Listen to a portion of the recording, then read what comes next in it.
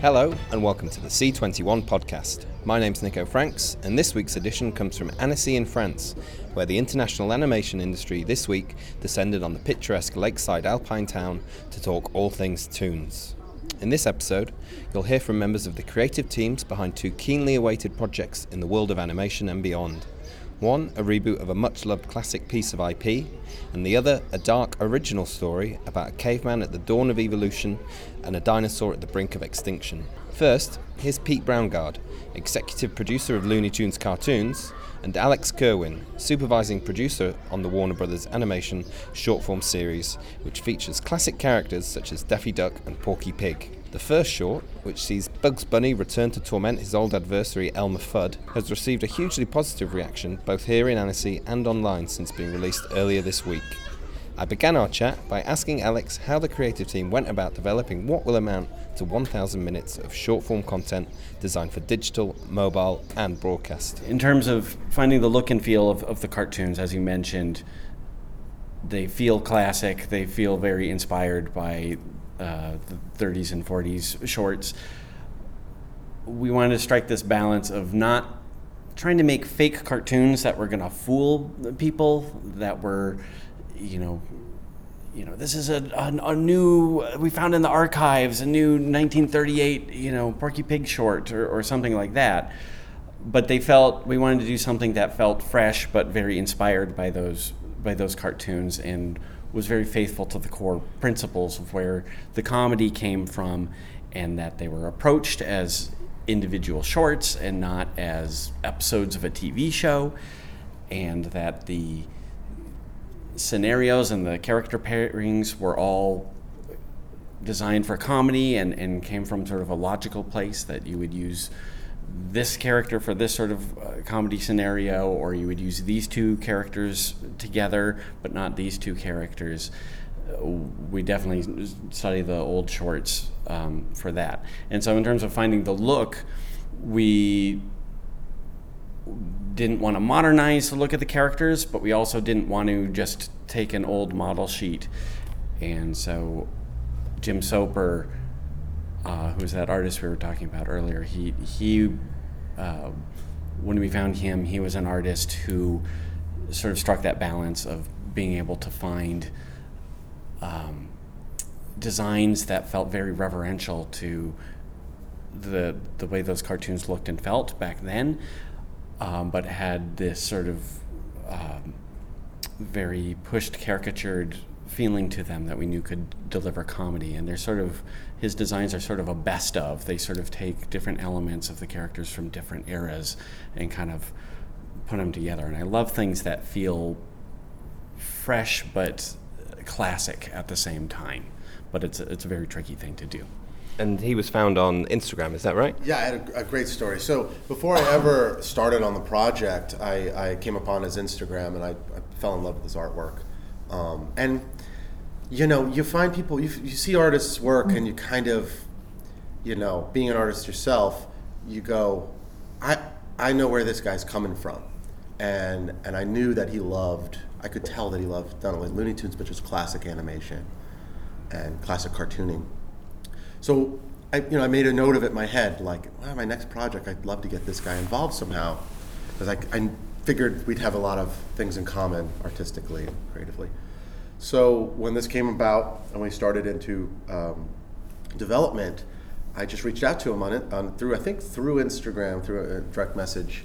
And I said, hey, do you mind getting on the phone? I'd like to talk to you about a project. So exchanged numbers, I gave him a call. And I said, hey, Jim, my name's Pete Brownguard. I'm going to be doing this new Looney Tunes project at Warner Brothers Animation. And I would love for you to help us set the style, and help us develop the character's look and feel and design. And there was this long pause. And Jim said, I've been waiting my whole life for this phone call. So I was like, wow, I got the right guy for the job. And he works remotely, but in this day and age, it's still very convenient, very, very easy. And just an unbelievable artist, just is really, at every stage of the process, just delivers just beautiful material. Like Alex was saying, just understands the material. It's a great animator as well. yeah, he's just felt very lucky to have Jim involved, and it really goes to show, it's like, you know, there's no more walking around with your portfolio, you know. These social media accounts and the internet it's people are looking, you know, and I feel like that's your best calling card artistically. And I was wondering if, on the subject of the internet, if that order for 1,000 minutes with no kind of defined distribution strategy as yet, as far as I'm aware, would that have been even feasible 10 or maybe even 5 years ago? Or is the fact that, you know, there are potential future platforms online where this can end up and lots of other avenues where these shorts can end up, do you think that was the reason why that order was possible whereas before it maybe wouldn't have been possible? I think, yeah, I don't think we could, it definitely is a now situation, especially with streaming, especially with the internet, is that you don't have to be locked into these broadcast models of 22 minutes or 11 minutes so they can package these things. You can make shorts again, and I don't think we could have done this even 5 years ago. It's definitely now, because there's so much content being produced around the world. Content's king, and just being able to do a large order, get a strong team together that can sort of grow together artistically and produce a large amount of material to a high level of quality. I think that was important to them. To have to force this into the shape of a TV show with commercial breaks, and, you know, I guess I don't want to say it couldn't be done, but it would be a lot harder to do what we're doing. Yeah. It's much easier to approach this very organically and let these shorts be the length they want to be, and be a lot sort of truer to the format of the classic shorts that we know work so well. Yeah, I mean, I wouldn't say it can't. I wouldn't say Looney Tunes couldn't work in some scenario in sort of a structured thing, but they work the best as shorts. Yes. 6.5 minute shorts are exactly what they were designed to be. But we're doing shorts that are 1 minute to 6.5 minutes, so anywhere in between. Yeah. And that's been really fun too, because you can sort of do these bite-sized little gags, just have a gag play out. It's been cool. Each time length kind of has its own, not rules, but sort of, it's been fun to requirements. Yeah. It's been fun to kind of learn what makes a great 1 minute cartoon and what makes a great 3 minute cartoon and what's a great 5 minute cartoon. And they're all very different. Mm-hmm. You approach the story differently, you approach how you introduce the characters differently, and what sort of gags you tell. It's challenging. It's hugely challenging, but that's one of the great things about how many we're doing, is that it's enabling us to really experiment quite a bit and really get our bearings in terms of telling different kinds of, doing different sort of time formats, mm-hmm. and really having fun with it. Yeah. And around here at Annecy, there's been posters by companies touting things like game engines as the future of animation. And I was wondering what your take is on the way methods of creating animation are changing. Well, I mean, I don't know much about it, but I'll say this. I feel like animation will always be the best one frame at a time by a human being controlling it. Guided frame by frame by an artist. By an artist, yeah. Which is how ours is done. We use technology in the execution, but we want the aesthetic to feel like those classic shorts, and to get the level of exaggeration, to get the humor out of the drawings and the acting. I think it really has to be approached on that frame by frame sort of basis. Looney Tunes, the sensibility of Looney Tunes is really unique. It really is. It's based in funny drawing and funny movement. And if you move away from that, it has a different flavor. It has a different feel to it. And I also think that, I'm a big, one of my big theories is that there's animated shows and then there's cartoons. and Looney Tunes is a cartoon, and that's a language of filmmaking. It's a language of storytelling. It's a language of humor, of surrealism, all these things. And it'd be hard for, I think, some sort of generated engine to create that sort of artistic sort of play with that language and that form. But you know what? If it probably could work for other types of animated shows, for sure. But sure, I think we think things like that are interesting Cool. and cool. Yeah. I love all types of animation. Yeah. I'm a huge animation fan. That's why I love being in Annecy. But when you're doing something with such a rich legacy and heritage as Looney Tunes, you really want to make sure you're being true to the principles that they established. I also caught up with Genndy Tartovsky and Scott Wills, who have been working together for 20 years now on hits such as Samurai Jack and Star Wars Clone Wars.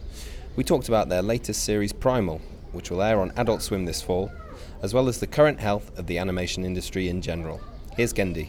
Well, I think it's, because of all the new platforms that there's so much being made. So for a creator, for people who work in the industry, it's a great time because there's so much work, So there's a lot going on, which is good. And Scott, we're seeing posters around Annecy for various companies promising to be the future of animation on the technical side of things, so using things like game engines. And I'm just wondering if that ever factors into your thinking when you're working. No. I'm surprisingly anti-technology. And I think you'll see that in Primal. It feels very old school, very hand-drawn. It doesn't rely on a lot of effects, like digital effects. I think we kind of try to avoid stuff looking too digital and cold. So we like we like old school, animation styles. Not that we're trying to make it look retro, but we appreciate the technology and like Genndy's using TV Paint, which is just unbelievably useful, right, Genndy? Yeah, and I think technology-wise, it's fantastic, and but I feel like we're still trying to figure out storytelling and art. So, in the original way, and so like I've always just focused on that side of it and not worry about the technology, because I'm not smart enough to figure out all that stuff, and so it's fantastic where it's heading. At the same time, it's all about the storytelling, so whatever facilitates your story the best, and I think sometimes we forget about that. We get caught up in the technology so much, but it's really without the great stories and characters, there's nothing.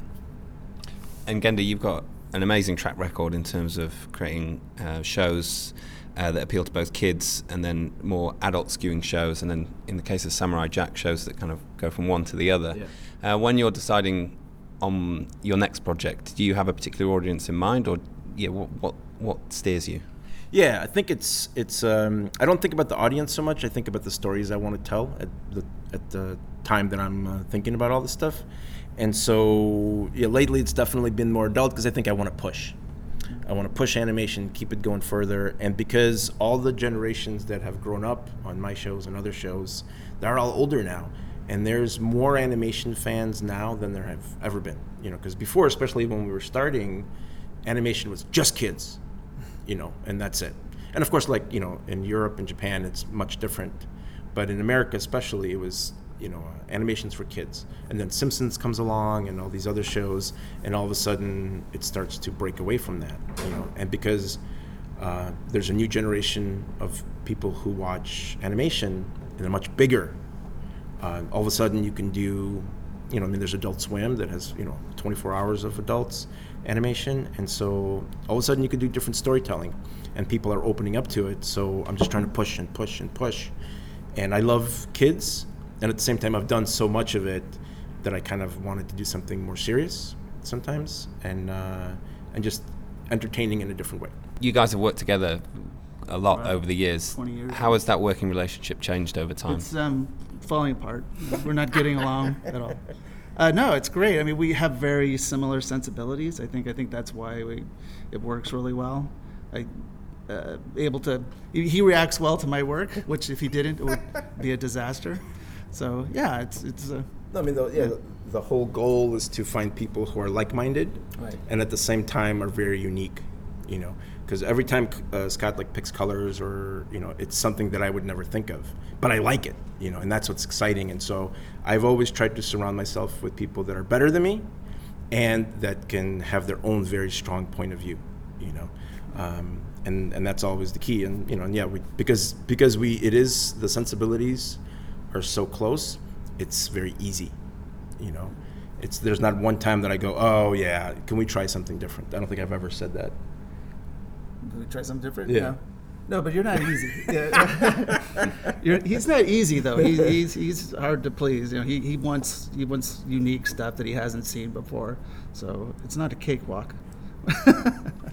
And Genda, you mentioned obviously all the different platforms that are available now, many of which have been tying in talent that kind of found their success on traditional broadcast platforms. Yeah. You've stayed pretty loyal to Cartoon Network and Adult Swim. Yeah.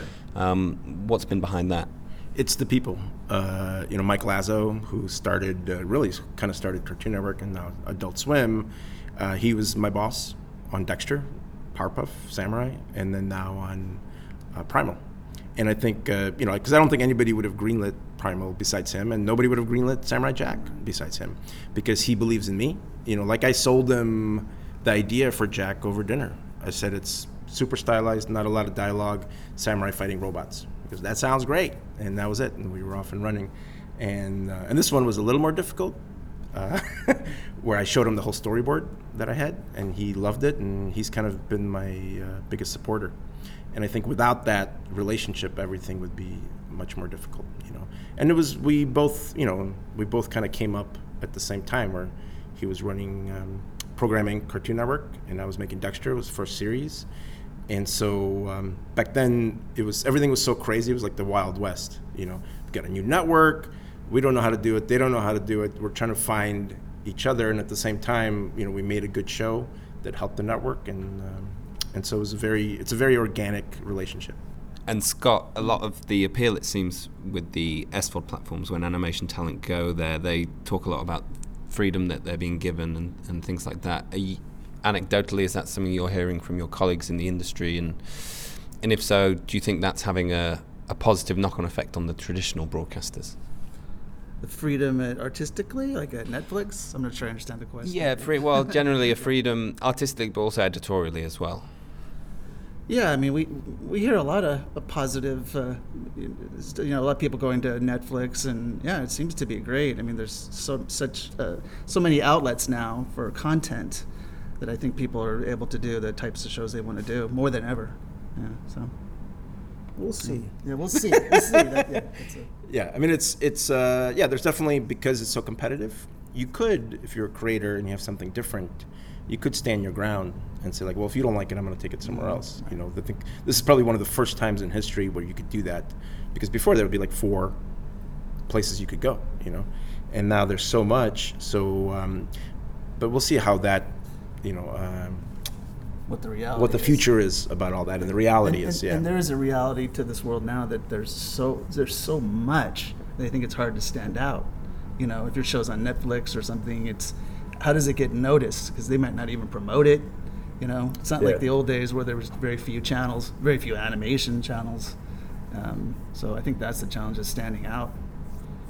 Yeah, I think you got to be different and unique to pop. And you know, broadcast too. That's what Primal is. Different. That's all we have time for on this week's podcast, but be sure to stay up to date with all the latest industry developments by following C21 online, on Twitter, and on mobile. Thanks for listening.